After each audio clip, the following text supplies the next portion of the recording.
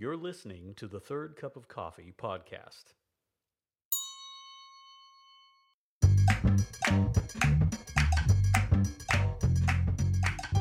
Please welcome our friend Joel Richardson.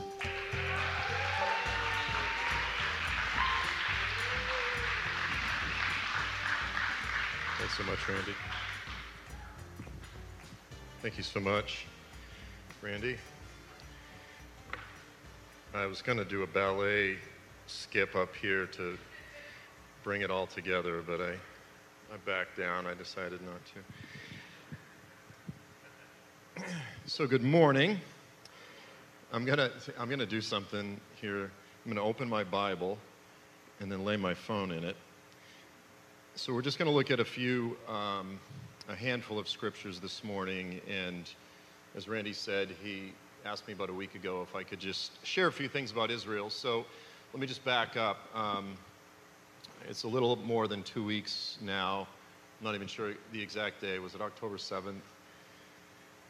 So I was actually in Saudi Arabia with a tour group, but we were actually in a town called Huckle, which is right on the border of Jordan. So the hotel that we were staying at when all of the nightmare broke loose in Israel, we were just 15 miles from the border of Eilat.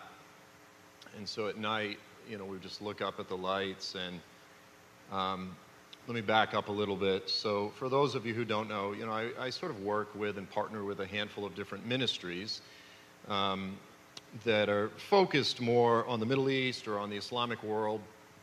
One of the ministries is called FAI, Frontier Alliance International. So in January of 2020, so this was just literally weeks before COVID emerged, we actually had a group of about 80 in Israel, and it was a tour. It was a tour/conference, but it was not a standard tour to Israel where you just go to historical, biblical, Christian sites.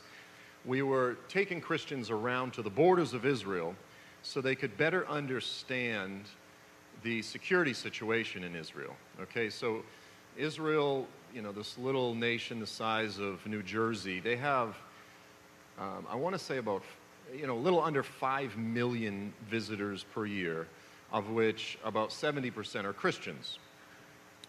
The vast majority, they go to these historical biblical sites, and they don't interact with Israelis at all. The average Israeli has almost zero contact with these millions of Christians that come to their country every year.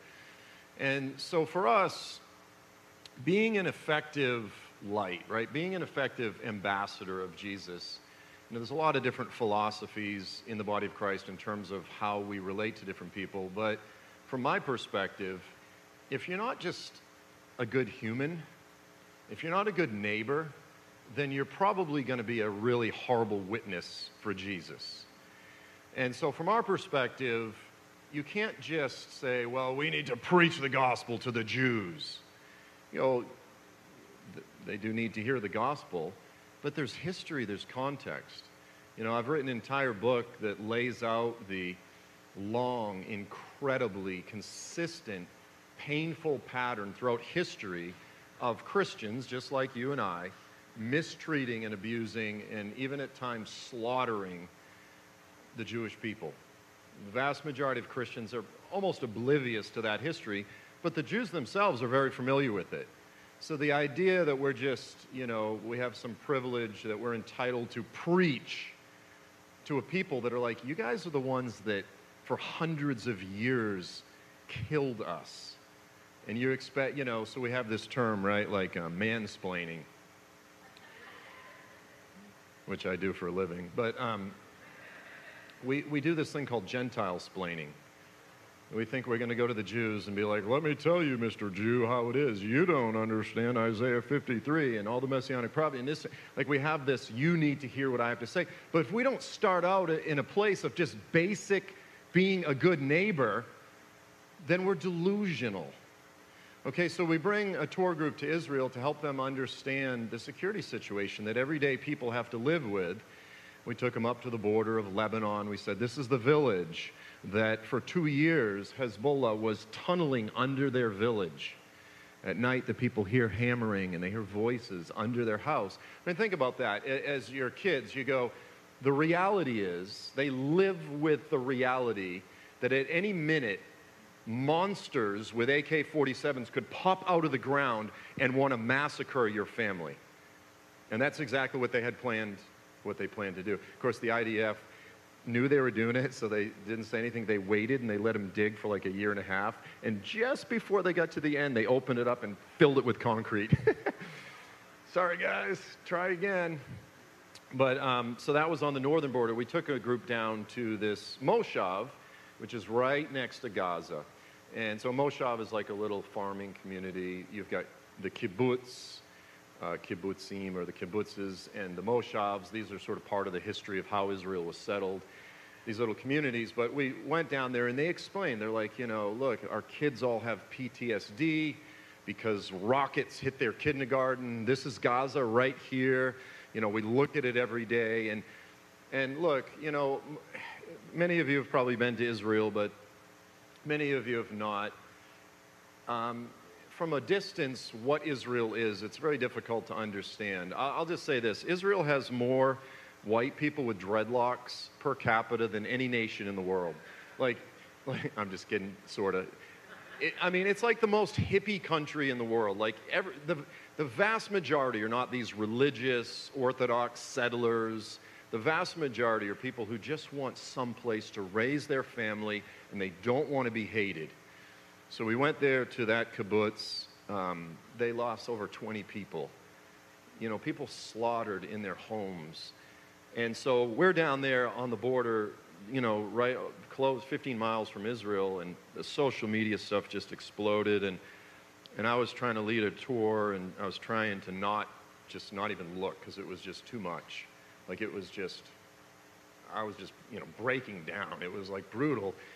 And so then, the last night, so it's about 4 nights in, we're in a hotel. I stopped at a little hotel just to sleep for like 4 hours before we hopped on a plane. My wife calls me, and she's crying, or she's not crying, but she was upset. And my son had got suspended that day at school for flashing a Sieg Heil sign to a Jewish kid. So there was a bunch of kids that were doing it, and my son joined in. He had no idea what he was doing. But I just completely lost it. You know, like, I just broke down. Like, that was just the end. And so now I have to come home and talk to this Jewish family and apologize and say, I am so, you know, so try to put yourself in the shoes of this family. They're watching Jews get slaughtered in their houses simply because they're Jewish and for no other reason. And then people are protesting all over the world, celebrating what's happening, saying this was an absolute legitimate move. And, you know, they live here in Leawood, you know, in Kansas, and they've got a group of about 6 kids are flashing their kid Hitler sign and laughing about it. Now, just for context, my son's African American. It's not easy to raise a black Nazi, by the way. I think there's one in Sweden. But I'm just kidding. Look, my son was oblivious, and we had a good talk with him. But how do you explain to this family, like, hey, you know, please understand, you know, my son is a minority in an extremely white school. Most often when he gets in trouble, it's because he's trying to fit in. You know, you can't tell them, like, please have sympathy for my son, who just, they're scared. They're legitimately scared. But so, you know, I came back and we exchanged several emails, and I think, you know, when all was said and done, I was like, look, guys, this is what I do for a living. Like, I named my son Levi. It's a Jewish name, which means to bring together. I said, my whole life is dedicated to trying to, you know, help the Jewish and Christian communities get along and so forth, and, you know, the white family coming together with a black family and this sort of thing. But, you know, for that reason, the irony of it was just devastating. But they said, you know, of all the families, you're the only one that reached out to us to say anything. I'm like, man, there's like 6 families. I'm sure they were devastated and embarrassed, but still, you don't just send an email and say, we are so, so sorry. So I just want to say a few things about standing in solidarity with Israel. Now, look, with regard to Israel, there is so much that could be said. Let me just start with some very basic Christian points. And guys, this is all about being good neighbors, being good humans, and therefore being good witnesses, being good Christians. So first of all, the gospel is for the poor. The Lord actually repeatedly states that he shows favoritism toward the poor. Now, when I say poor, I don't just mean economically, poor can mean a lot of different things. Psalm 72, 11 through 14. Let all the kings bow down before him, the anointed one. All nations shall serve him, for he will deliver the needy when the needy cries for help, the afflicted also, and him who has no helper. The Lord, his eyes, his priority, they are focused on the needy, those who have no help, the marginalized, the hated, the rejected, the forgotten, the sick, the lame, the blind. Like throughout Scripture, this is the consistent testimony. He will have compassion on the poor and the needy. The lives of the needy he will save. He will rescue their life from oppression and violence. Their blood will be precious in his sight. Jesus actually pointed to the fact that he gave himself to the poor as validation of his messianic ministry, as validation of the fact that he was who he believed he was representing himself to be. Luke 4, verse 18, the Spirit of the Lord is upon me because he has anointed me to preach the gospel to Hollywood, to the rich, to the successful. No, he anointed me to preach the gospel to the poor. Like, there's very few people out there, they're like, man, life's just going great, everything's fantastic, I'm wealthy, I'm successful, I'm killing it. I think I'm just going to repent of all my sins. Just give my life to Jesus. It doesn't usually work that way. It's the Lord allows us to get in touch with our brokenness, our poverty, our need. And then we go, Lord, I need you. Like, it's always from a place of brokenness. Maybe there's a few weirdos out there that... Then the family of God that we're part of, this whole room, this family, is a family of fools. I love that reality. It always helps contextualize who we are if we ever forget who we are. Matthew 11, 25 through 26. At that time, Jesus said, I praise you, Father, Lord of heaven and earth, that you have hidden the wisdom of God from the wise and the intelligent. Instead, you've revealed them to babes, to infants, to fools. I thank you, Father, that you've hidden these things from the know-it-alls, but you've revealed it to the foolish and the weak things of this world. And then he called us into this family. That's who we are. We are a family of fools, of those who are aware of our own poverty. Okay, so there's just a basic biblical principle we can all understand. The Lord is for the underdog. He is for the broken. He is for those that through life circumstances that are imposed upon them, even at birth, or who choose to imitate Jesus and put themselves at the back of the line willingly, right? Have in yourselves the same attitude as Christ Jesus, who although he's God Almighty, like he spoke and the universe came into existence, he didn't consider equality with God something that he needed to demand or he needed to be treated that way. No, rather, he made himself a servant. And guys, we're not God. Jesus himself is God Almighty. He made himself a servant. He says, have in yourselves that same attitude. Put yourself at the back of the line, because the day is coming, the day of the Lord is coming when everything gets flipped upside down. Those who put themselves, that clawed their way to the top of the food chain, of the pyramid, that exploited those under them and that sort of thing, they will be humiliated, humbled, and or cast into the lake of fire. That's the day of the Lord. And those that were humble, that were meek, that were servants, they will be lifted up. Right? Come, you have been faithful over little. Take charge over 10 cities. That's the essence of what everything is moving toward the day of justice, the day of the Lord. So, Joel chapter 3, 1 through 3. Here's an end-time eschatological text. So many other passages speak of the same thing. It says that in the last days, just before the day of the Lord, before the return of Jesus, the Gentiles, the nations, will gather together and form an alliance, a coalition, and invade the land of Israel. It's very straightforward. Joel 3, 1 through 3. For behold, in those days and at that time, when I restore the fortunes of Judah and Jerusalem. Okay, so Judah and Jerusalem, they've been restored. The nation has been rebuilt. We've seen this over the past 80 plus years, 100 years. And the Lord said, I, the Lord, will gather all of the Gentiles, all of the nations, and I will bring them down to the valley of Jehoshaphat. Jehoshaphat is the same thing as the Kidron Valley. Okay, it's the valley that runs in between the Temple Mount and the Mount of Olives. If you're standing on the Mount of Olives looking down at the Temple Mount at the eastern gate, this valley that is the valley of Jehoshaphat, also called the Kidron Valley. Now, I'm going to do a little sort of geography. So you're looking at me. Let's say that I am the Temple Mount and you guys are on the Mount of Olives. The Kidron Valley is in between us. To your left is the valley of Hinnom, the valley of Gehenna. That's the valley that is used to refer to the hell, the lake of fire. On your right, in Jesus' day, was the sheep gate. That will make sense in a second.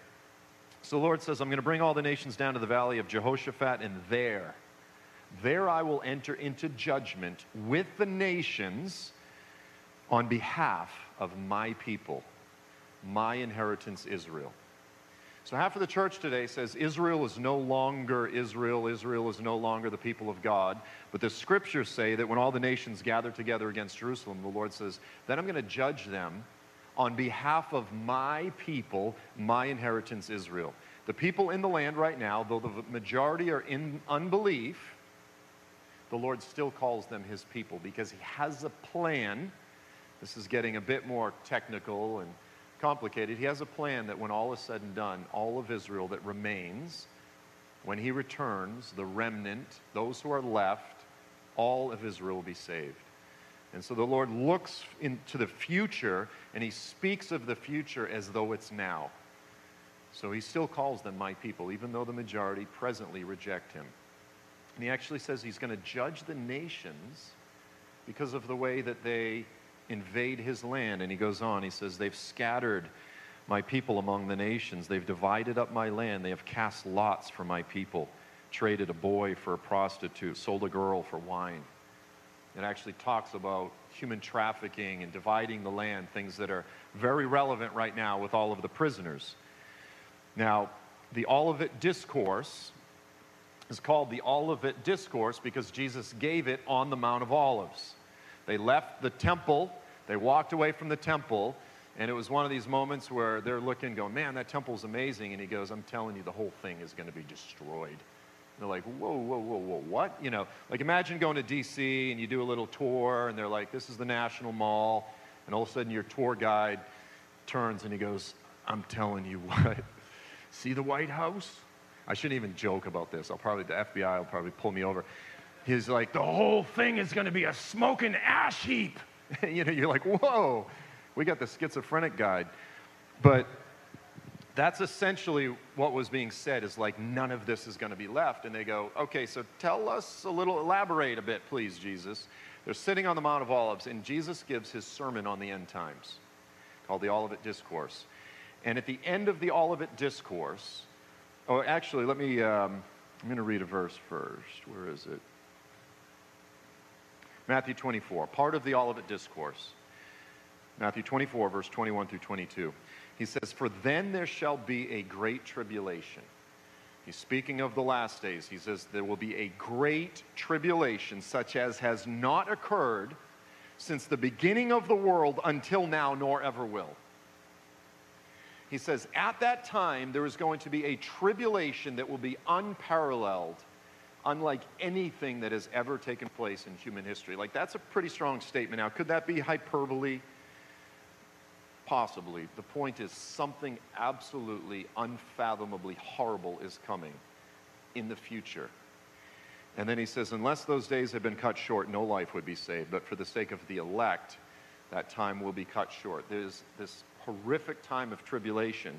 And then at the end of the same sermon, Matthew 25, and people often don't connect this parable with the Olivet Discourse, but Jesus gave what's called the parable of the sheep and goat judgment. And so Matthew 25, verses 31 through 36. There's a bit here. Jesus says, when the Son of Man, he's referring to himself, when he comes in his glory, so when he returns shining like the sun in radiating glory, just like the God of Sinai, radiating and shining, not just splitting the ocean in half, but ripping the sky in half, coming back with his angels. When the Son of Man comes in his glory and all of the angels with him, then he will sit on his glorious throne. The glorious throne, by the way, is the throne of his father David. After he's presently seated at the right hand of the Father, but after he returns, then he will sit on his glorious throne, which is, according to all of the prophets, he will restore the royal Jewish Davidic monarchy. If you reject that idea, you have to just simply rip large sections of the Bible out and just throw them away, or you spiritualize them, which sounds good in large segments of the church, but it doesn't work in real life. Tell your spouse sometime, I've always been faithful to you. Not literally, but mystically, I've always been, no, like that doesn't work in real life, does it? All the nations will be gathered before him. So after Jesus returns, he will restore the throne of his father David, and all the Gentiles will be gathered together before him. Just like in Joel 3, I will gather the Gentiles to Jerusalem.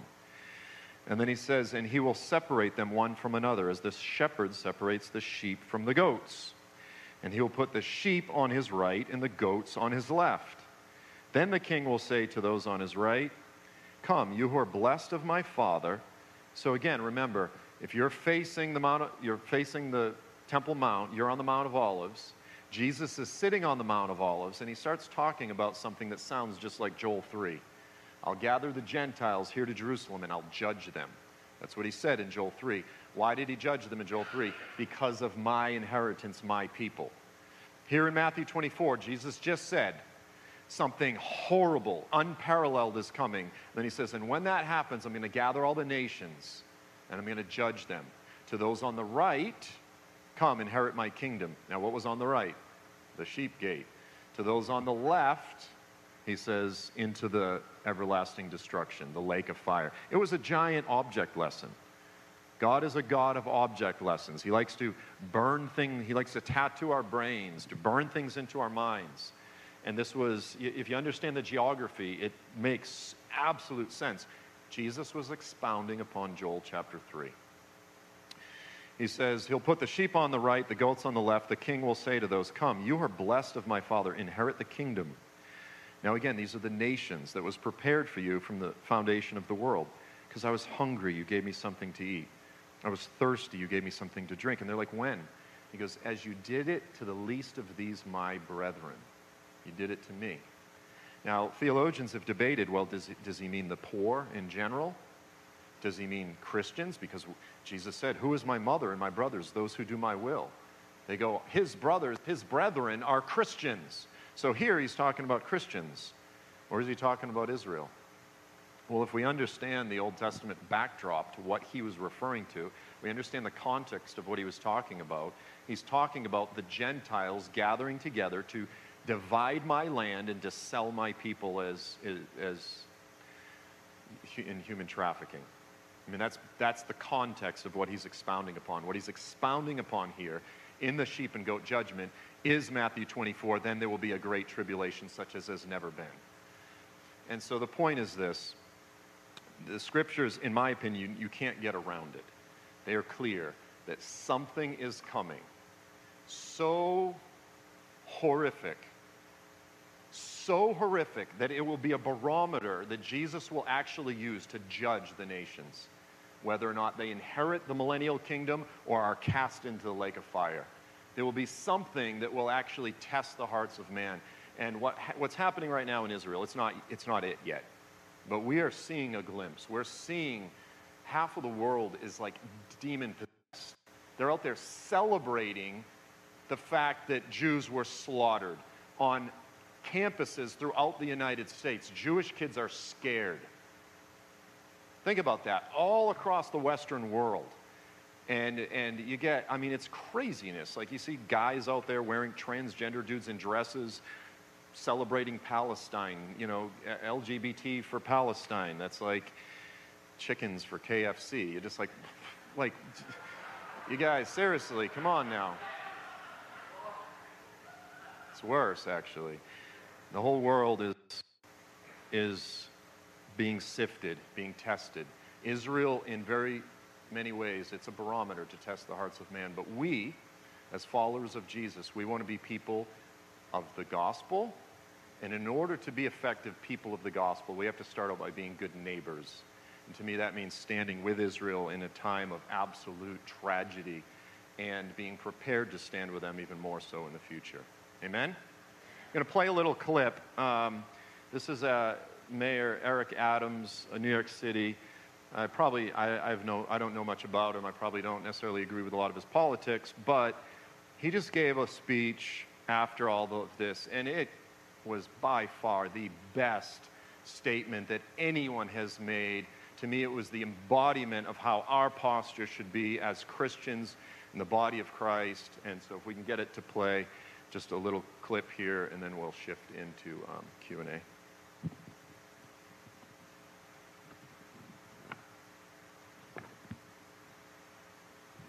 If not, I can just do some jokes.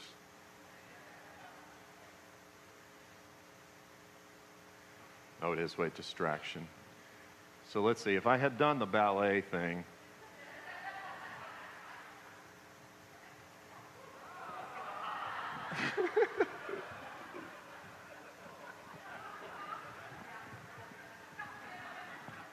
That was not too bad, actually. That was the Halloween dance. All of the above. But it was effective distraction. If it doesn't work, it's okay. Or I'll just play it on my phone.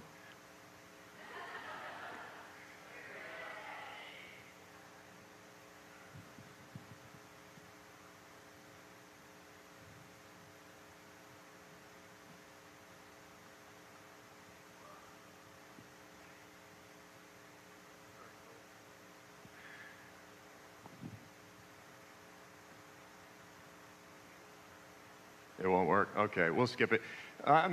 Sorry. Look it up. Look it up. So basically, it's Eric Adams. Yeah, hit that. Oh. We're almost there. Oh, okay.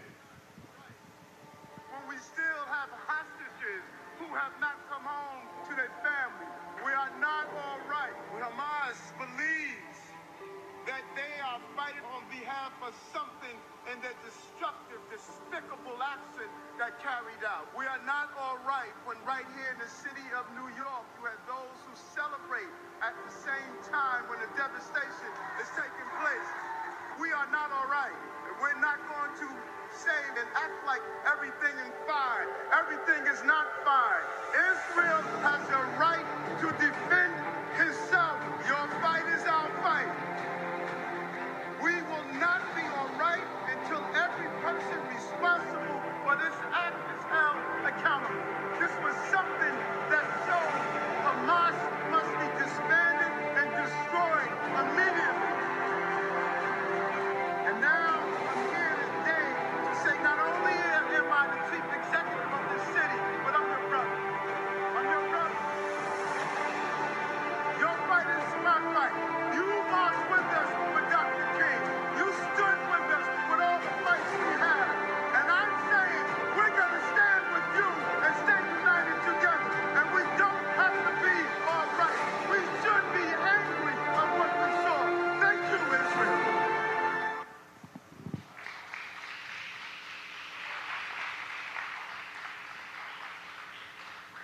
I am your brother. It's just like, man, if there's an attitude that we should have right now toward the global Jewish community, not just Israel, is we are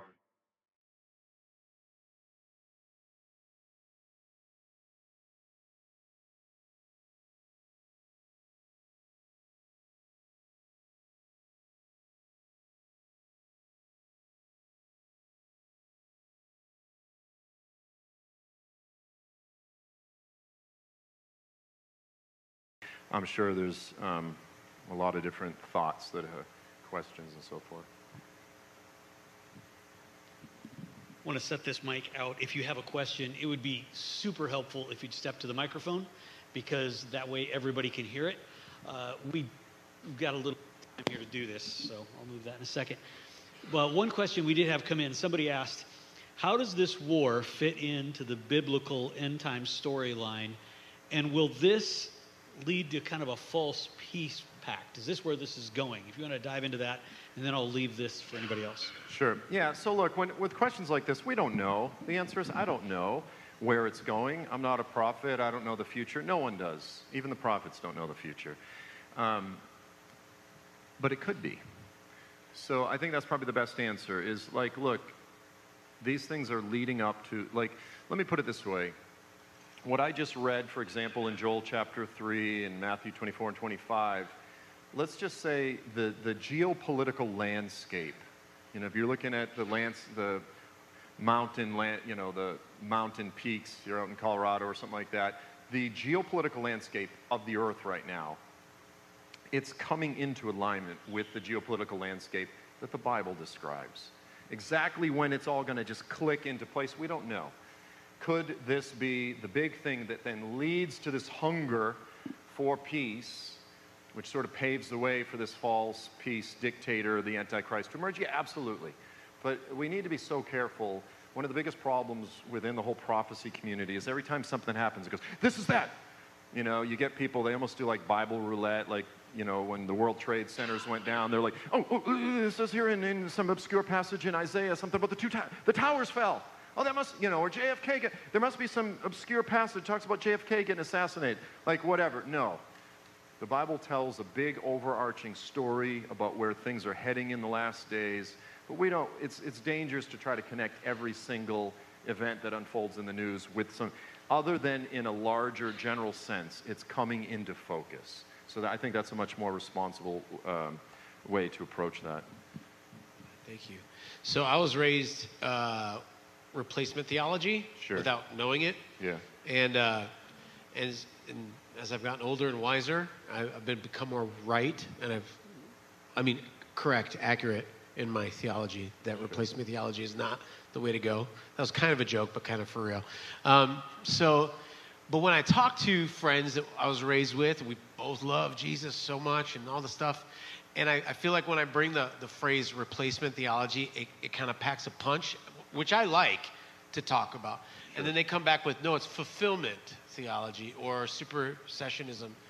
And so my question is kind of like, I think my question is, do we hold the line and say, church, we don't replace Israel? And do we declare that and to what levels do we do that?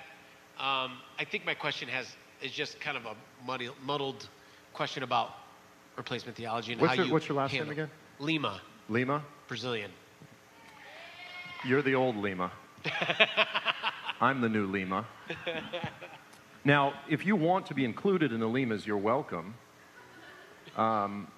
You're welcome to be part of the Limas, but just to be clear, you know, you can be all that you are called to be. You can find fulfillment if you join me. But you're not. God's done with the Limas. But that's not racist.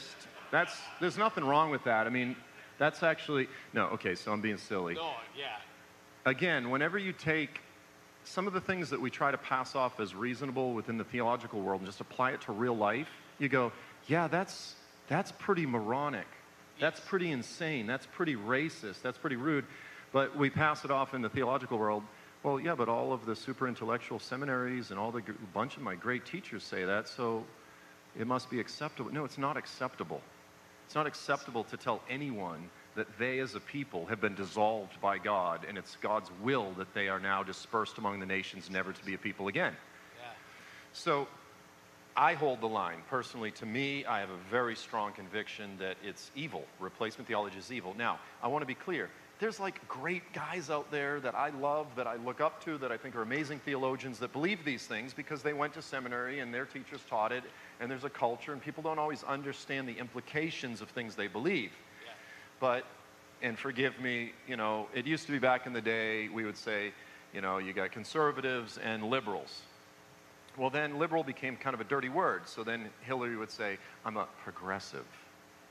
So now you've just put lipstick on a pig. Inclusion, you're trying to pretty something up that's ugly. And you're trying to make it sound more palatable, more acceptable. This is PR spin. Inclusion theology or fulfillment theology are two different words that people use to try to spruce up what is more accurate to call it replacement theology, or even, to be even more accurate, divorce theology. Wow. Which is the idea that God got tired of his first bride and divorced her, and he moved on to us because we're the pure, spotless, unblemished ones, right? Does that describe us just perfectly? The body of Christ, we're just like, not like the Jews, like, man, they got issues. We, on the other hand, we're the new model. And so how does that affect our witness to the nations? God is faithful? Yeah. Your mercies are new every morning to me, but not to that whore Israel. I mean, literally, this is language that's used by theologians. I just tweeted, let me pull it up. I just tweeted to a guy, because they always frame it like, well, you guys that are into the end times, like you guys are always constantly doing the same thing, which is, you're pointing to everything that happens in the news. You guys are like, oh, that's prophecy. It's ridiculous. We're so tired of it. We are far more educated. We're the ones with all the PhDs. You guys are all the hillbillies from, forgive me, I'm doing all the, you guys are like the theological hillbillies who don't really, it's not working. Literally, this theologian, this was published by Erdman's in a book called The Seed of Abraham by a guy named Albertus Peters. I mean, this is a book that's widely read in seminary still to this day. And he says, look at this. The Lord's will was that Israel would no longer exist as a people. It says, but here they are because of their stubborn persistence. Like he's literally bemoaning the fact that they still exist. And anyway, so for me, replacement theology, and look, ideas have consequences. Once I say to you that God doesn't really like the Lemas, his will is that you permanently are just no longer, you don't have a home, you're just spread out among the nations, that you're disbanded as a people. And I go, God doesn't like you, and I'm God's servant. How should I treat you? And that's exactly what replacement theology led to throughout the medieval period, throughout Europe. And Christians were asking what they called the Jewish question.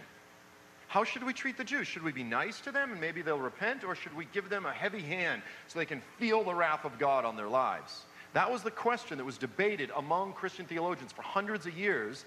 And then finally, Luther came along and he goes, I'm going to answer the Jewish question. Here's what we should do. Burn their synagogues to the ground. Destroy their prayer books. Drive them like screaming dogs from one city to the next. You go, Luther said that? Yes. And then Hitler came along. Now, Hitler was not a Christian, to be very clear, but Hitler said, I'm going to finally solve the Jewish problem. With what? The final solution. Christian theologians, replacement theology, laid the foundation for the Holocaust. There is a clear, absolutely clear point of continuity from what Christian theologians have been debating for hundreds of years right to the Holocaust. So yeah, to me, I'm going to hold the line. It doesn't mean I don't love the guys. I could point to a dozen of them. Sam Storms. I love the guy. He's like one of my favorite people in the world. I disagree with him on replacement theology, and you could list 50 others. So, and I want to be clear, like I highly respect, honor, and appreciate him as a brother across the boards. Thank you. That was so good. Sorry.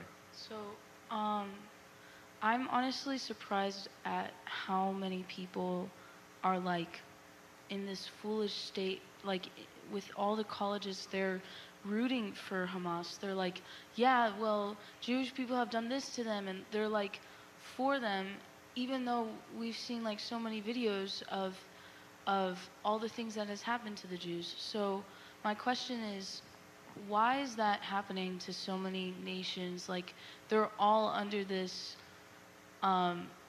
like I don't know, they're all blind and siding with Hamas. Like, why is that happening? And is there specific, like, evil, like, spiritually talking, spiritual warfare, is there specific evil principality that's, like, doing that? Yeah. So, yeah, fantastic question. So, okay, so when you study the history of Jew hatred throughout history, you can go like, okay, like in the 1930s in Germany, you go, the reason is because they had too much involvement in the financial system. You know, so they'll come up with some idea. But the Jews in Germany before the Holocaust, they were profoundly integrated. They weren't walking around wearing Jewish outfits. They didn't stand out. They looked like every other German. But yet they turned on them. You can point to another time in history and you go, well, that's because during that time they were distinct. A lot of them were religious, and you go, so they were a different people, a minority. And scholars of anti-Semitism cannot find one single point of commonality. It's different every time. And so they go, we can't explain this phenomena of Jew hatred. Why does, at any time in history, for any different reason, somehow people find a reason to hate the Jewish people? And so, what's the guy's name? Weinrich, he's a scholar, of Holocaust scholar. He said, staring into the Holocaust is like staring into a black abyss and hoping it doesn't stare back. Which is the point is going, there's something behind this. There's something deep and dark and intelligent and demonic that's behind this. Absolutely. How old are you? How old are you? I'm 17. 17. So when my kids went to Blue Valley North, my daughter, who's 19 now, when she was 17, she goes, Dad, you know, again, my kids don't track with half of the stuff that I'm talking about and so forth. But she goes, Dad, you know, like at my school, she goes, you know, like it's totally bad to be racist. I'm like, yeah, of course, racism is bad. She's like, if anyone ever said anything really racist against, you know, whites, it'd be like, that's racist. If anyone said anything really racist against blacks, everyone would say no. She goes, well, why is it that all of my white friends and black friends all make fun of the Jews? Why is it that the Jews are the one people that are okay to be racist against? And I said, that's a great question. Let's talk about it. And now look, you add on top of the fact that there's just this long historical demonic trend of Satan stirring up hatred, and it comes in all kinds of different ideas. I could get into all the different little things that you'll see on, they control the whole world, they control the banking system, they control Hollywood, they're involved in the porn industry more than anyone else, or they, you know, whatever it might be. Or they'll point to some verse, well, it says the synagogue of Satan in the book of Revelation, and that's you know, all these different things that float around, and it becomes acceptable. Kanye and so forth, you know, with his whole thing. But here's the thing, kids, if you're 16, 17, right up until you like everyone is susceptible to trends. Everyone's susceptible to trends.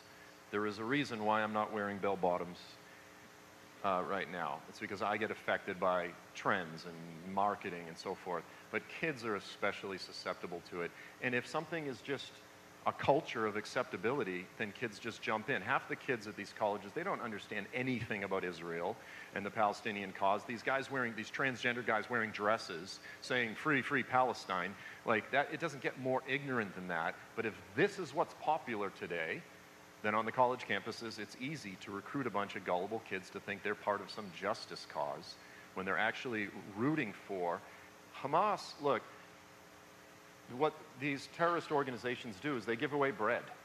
They do humanitarian stuff in the community so that people go, no, they're not terrorists, they're good, they help us out, they deliver rice and, you know, things like that. So the Taliban does the same thing.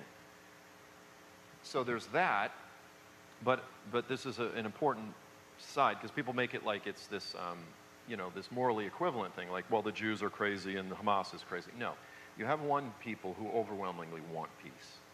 And you have the other side, it's about 60% support for Hamas in Gaza.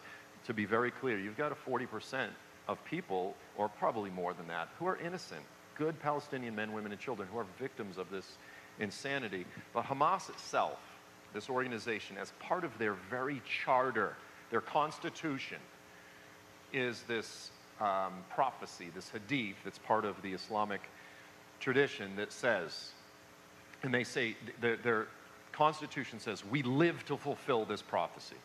It says, the day of judgment will not come until the Muslims fight against the Jews and kill them, until there are only a few Jews left hiding behind a tree or a rock. And then the tree or the rock itself will cry out and say, "Oh, faithful Muslim, there is a Jew behind me, come and kill him." So you're dealing with an organization which is dedicated as part of their constitution to commit a genocide against their neighbors. And then we get mad when Israel defends themselves. And sometimes they do it wrong. Sometimes you get settlers that'll abuse a bunch of Arabs or do horrible things, or there might be disproportionate, but suddenly the whole world becomes a critic and tells Israel how they can defend themselves. Mind your own business, right? Like, you know what I'm saying? Like, don't tell me how I can defend my family. That type of thing. So anyway, I'm on a rant, but I'd love to hear your thoughts. You kind of just answered it, but internal politics in Israel. So what are your thoughts on the government of Israel and Israeli politics, not just the way that we perceive internationally, but what's going on the inside? So that's my first question. And then I have been criticized, I get this all the time, you're not one of those people who thinks that Israel, the nation, that everything the nation of Israel does is right. So it's always in a mocking tone if I ever say, so then, what would you tell people who want to classify the Jewish people or the diaspora, especially probably those who are not in the land, and the nation of Israel differently? So there's you kind of follow me? Elaborate more on that last one.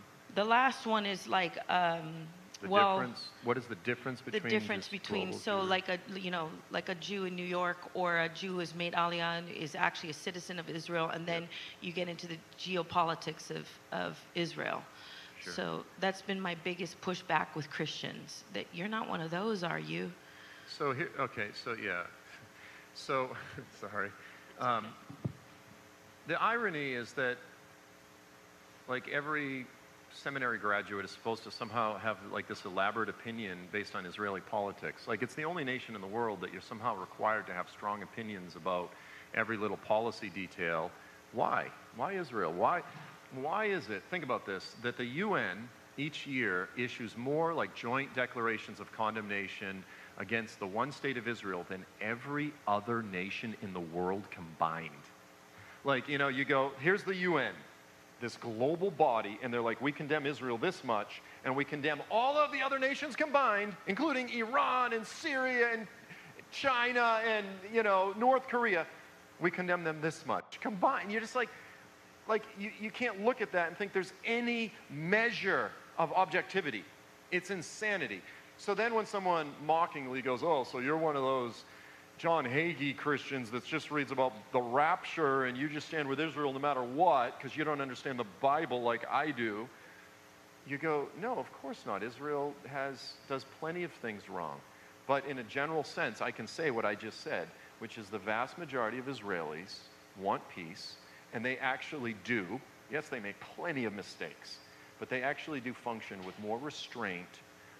Look, Hamas came in and surprise attacked and killed a bunch of kids at a rave, dancing underneath a giant Buddhist statue, a peace party.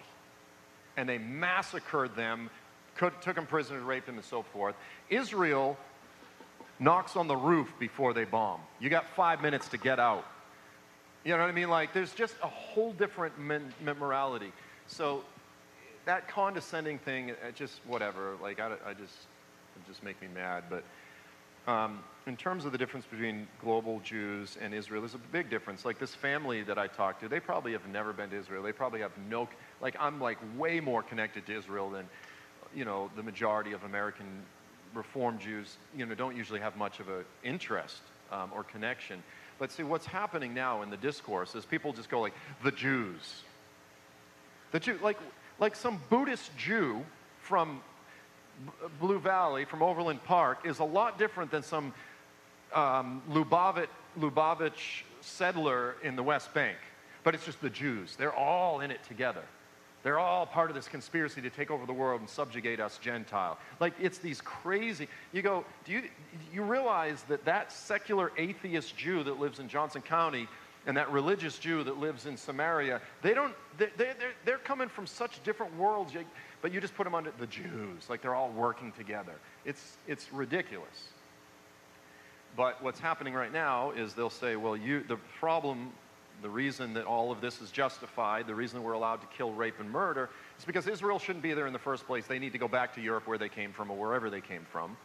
You go, okay, so go back to the United States, go back to Europe. Well, you just had the head of a synagogue was just stabbed to death in her home in Detroit because she's Jewish. So go back to where you came from. You'll be safe there. Go back to Europe. No, they're rioting in the streets celebrating the murder of Jews. So it's one of these sort of slippery slopes where it's like, oh, it's all just because of Israel. And you go, okay, so we don't want any fight. We'll just go back to Europe. And then they're like, we're going to kill you in Europe too because you guys are trying to take over the banking system and you guys are the synagogue of Satan. You know, whatever. Like, there's just always a new excuse. There's always these changing. So you're dealing with insanity.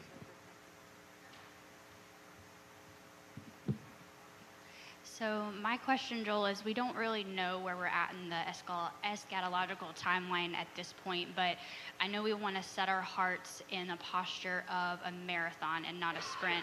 And so what is the best way, in your opinion, to intercede for the Jewish people, to stand with our brothers and sisters well, but also make sure that we maintain a heart posture that can last the duration of this? Yeah, that's a good one. So look, there's a tension, and I think there's a tension that all Christians should live with throughout history, which is, you know, on one hand, and I'll be honest with you, like I have got my head in this stuff all the time, and so anyone who's always peering into prophecy feels like it's tomorrow, probably, or the next day, maybe. But it feels like it does, like the stuff is lying. I go, man, like we could actually, it's not just like on the horizon, like it actually could be here very soon. On the other hand, I send my kids to college. Do you know what I'm saying? So I'm planning for my kids to maybe grow up and have kids and for me to reach my 80s or whatever, but by the same token, there's a tension there where you're living with the urgency that the great trial could be upon us tomorrow. So there is that tension that we all need to work out, and we need to be aggressive in culture and whatever the Lord's called us to be a light, to be, you know, if the Lord calls you into politics, you get involved in trying to impact culture, you know, the school board system and that sort of thing. But by the same token, you're prepared that, you know, you might not, you know, live long enough to have grandkids or what, you know what I'm saying? So in terms of interceding, like honestly for me right now, it's about standing with Israel. If you want to support Israel, yes, support organizations that are doing good gospel work. One for Israel is a great organization in the country, but support the IDF. Like, how do you stand with someone when they're being massacred? You support the organization, you support the outfit that's protecting them. You know, like, because oftentimes, again, this whole Gentile-splaining thing, we as missionaries, we come to a country, like, okay, let me just give you an example. This is kind of there was a guy that was found out, he was caught maybe 6 months ago in Israel. He was living as a pretend Orthodox Jew in an Orthodox Jewish community. He was hiding. He didn't tell everyone that he believed in Jesus, but he was trying to secretly share the gospel and evangelize everyone. He got found out and caught. That is a mentality that exists in broad swaths of the body of Christ, where we sneak in, we go, hey, I'm just here as an English teacher. No, you're here as a missionary. Be honest about it. And they suspect that you're a missionary, but then they figure it out 15 years later, and they go, oh, so you've been lying to me for the past 15 years. You know, this type of thing. How would we all feel if a Muslim started coming to church and he lied and pretended to be a Christian, but he was actually here to secretly convert us to Islam? We would call that a wolf in sheep's clothing. We shouldn't do it either. We should be very straightforward. So my opinion is when Christians come to Israel, you start out by saying, we're Christians. We're here because we want to bless you and love you. What do you need? Not, let us tell you what you need. And that's generally how we do it. We go around the world and we say, well, we think you need whatever. And then we try to subtly find ways to argue and prove them that they're wrong and why they need to convert to a different religion. And in my opinion, it's profoundly insensitive, and it's just not basic common social. Like, you don't treat anyone that way. You show up, you say, you're honest, you say, this is who we are, what can we do to help you? And they go, we need help with bomb shelters right now so our families don't die. You go, okay, let's start there. So that's how do you stand with them?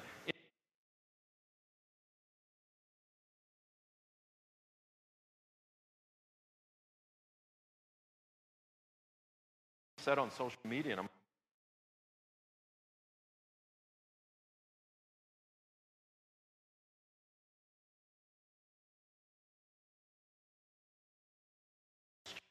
it to feel insecure. And, they have valid reasons.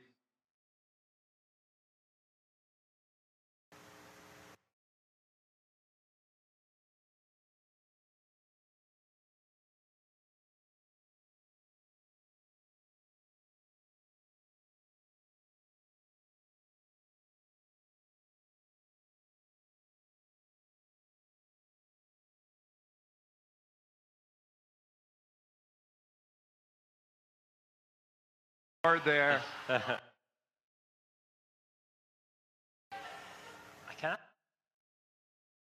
especially Saudi Arabia, and just the imminence of it. That was, sometime this fall, and just the unique dynamics between Iran and Hamas, Hezbollah, and just the animosity between the Shia Muslim world to Israel versus kind of the Sunni world, which is the majority. Yep. So, okay, like explain the Middle East in 30 seconds.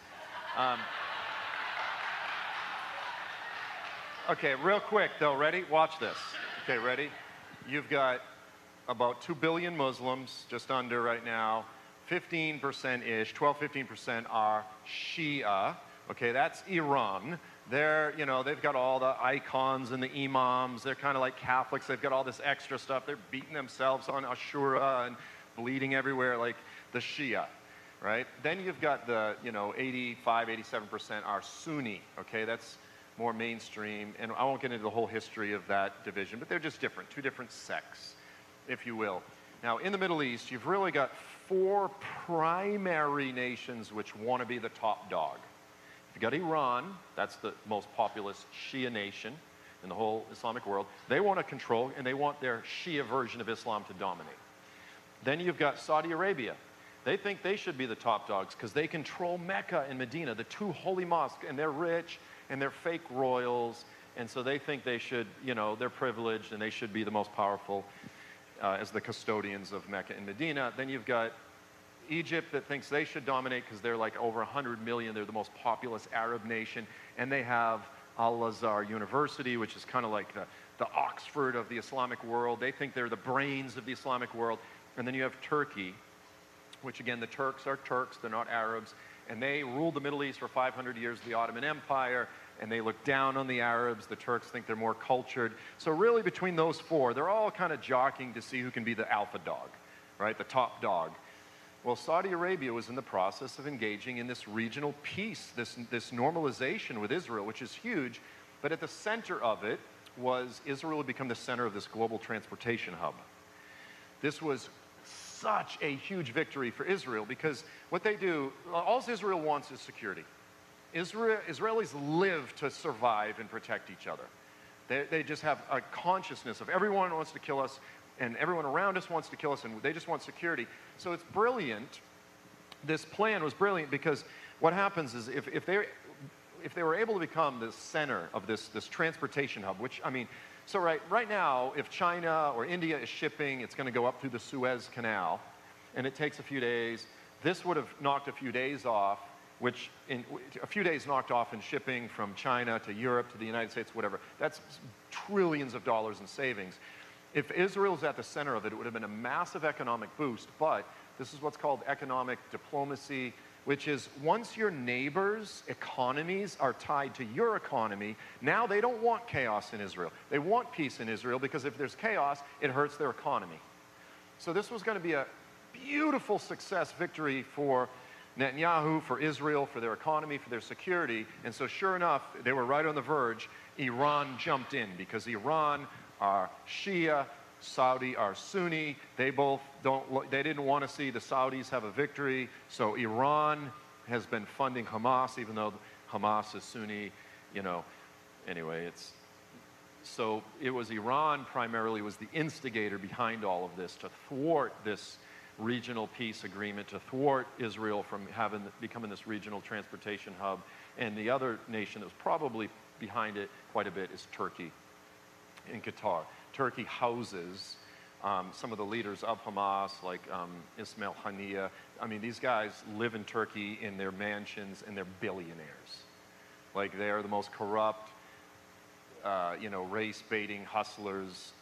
Meanwhile, they're people, everyone talks about how the Gazans live in this open-air prison and they live in poverty, but their leaders that are calling them and planning for them to go kill themselves, to kill other people, live as billionaires in their mansions in Turkey or Qatar, right? So anyway, it's Turkey and Iran that are primarily, it's Iran and then secondarily Turkey behind the effort to do all of this, so. Thanks for letting me ask this question. I'm asking it because I'm thinking there are probably a lot of other brothers and sisters that feel the same way. Brother Lima, my heart goes out to you because that's kind of where I was. And if someone would have said, do you believe in replacement theology? I'd say, what's replacement theology? But I was thinking that, excuse me, pre-tribulation, all that stuff. And so now, because of, in no small part, because of FAI and all your teachings and everything like that, I have a burning passion now for the Jewish people and preparing for the endurance of the saints and, interceding, all those things that we're called to do.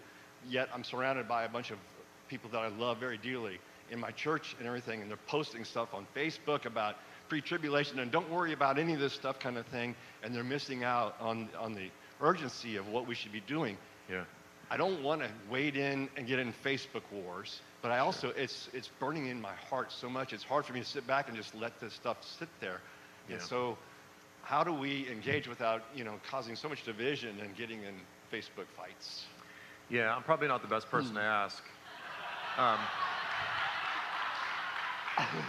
Like this fighty guy from Boston with a lot of stress at home. I'm like, what do you say, stranger? I don't tell him my kid just gave someone a Nazi salute. I just, this guy seems agitated. I am, because your theology stinks. Look, here's the thing. I want to be very clear. There's a lot of issues to me that are very important, that are worth contending over. But I always tell people constantly reach out to me. They go, my pastor completely rejects all of the things that I've learned from you that I'm so excited about. And I sent him this email, and he responded off-puttingly. I go, who cares? Serve your pastor. Love your community. Don't break fellowship over the pre-tribulational rapture, any of these things. Don't get upset with people because they're not where you were 6 months ago. Yep. You know what I'm saying? This sort of thing. Just, look, people don't have the time and the energy to read 1,000 books and to give themselves to the things and all the stuff that you've read and learned. Just serve your community, be part of a local church, and if there's something that really just drives you crazy and you can't take it anymore, then maybe, you have to have that conversation. But when it comes to social media and stuff like that, look, we're entering, that meme, it's like a Star Wars meme, that weird alien, and he's one of the commanders, and he goes, it's a trap! It's a trap. The entire world is a trap right now. The entire world is custom tailored designed to provoke us to get upset and tell people off on social media. And it's a trap. Just do the best you can. And if there's somebody that you know that's one of your friends, then get coffee with them. Because you can always understand each other's differences face to face much better than you can on Twitter. As a rule. Thank you. And don't follow my example. No.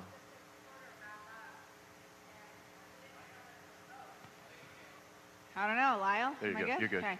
All right. Thank you for all your answers to these questions, and wondering, just for everybody, the kid who wants to help Israel, all of us who want to do something tangible. I know that you have a couple of organizations you're affiliated with that are actually doing things on the ground,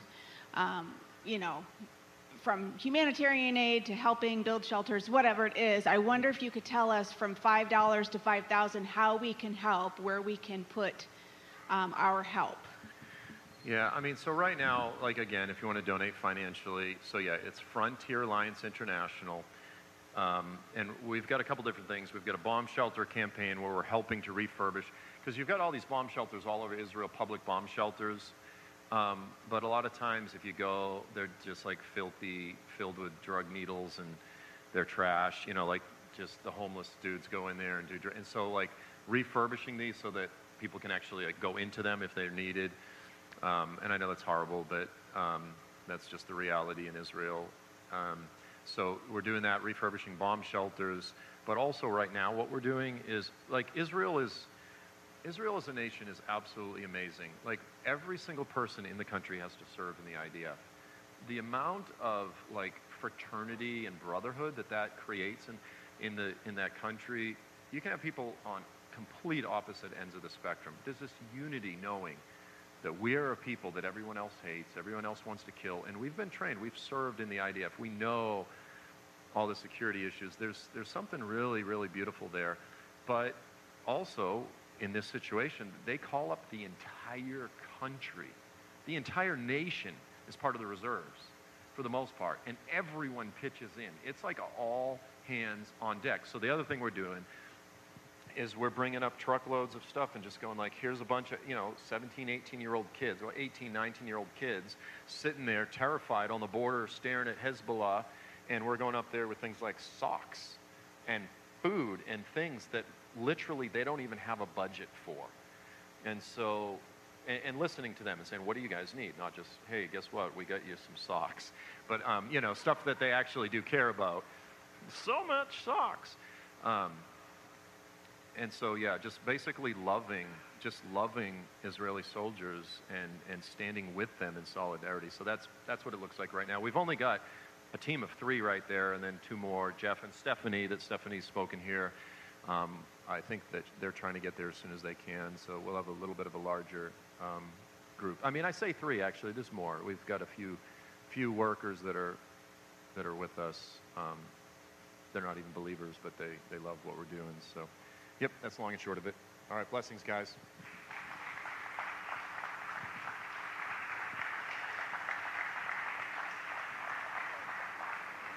Have you enjoyed this?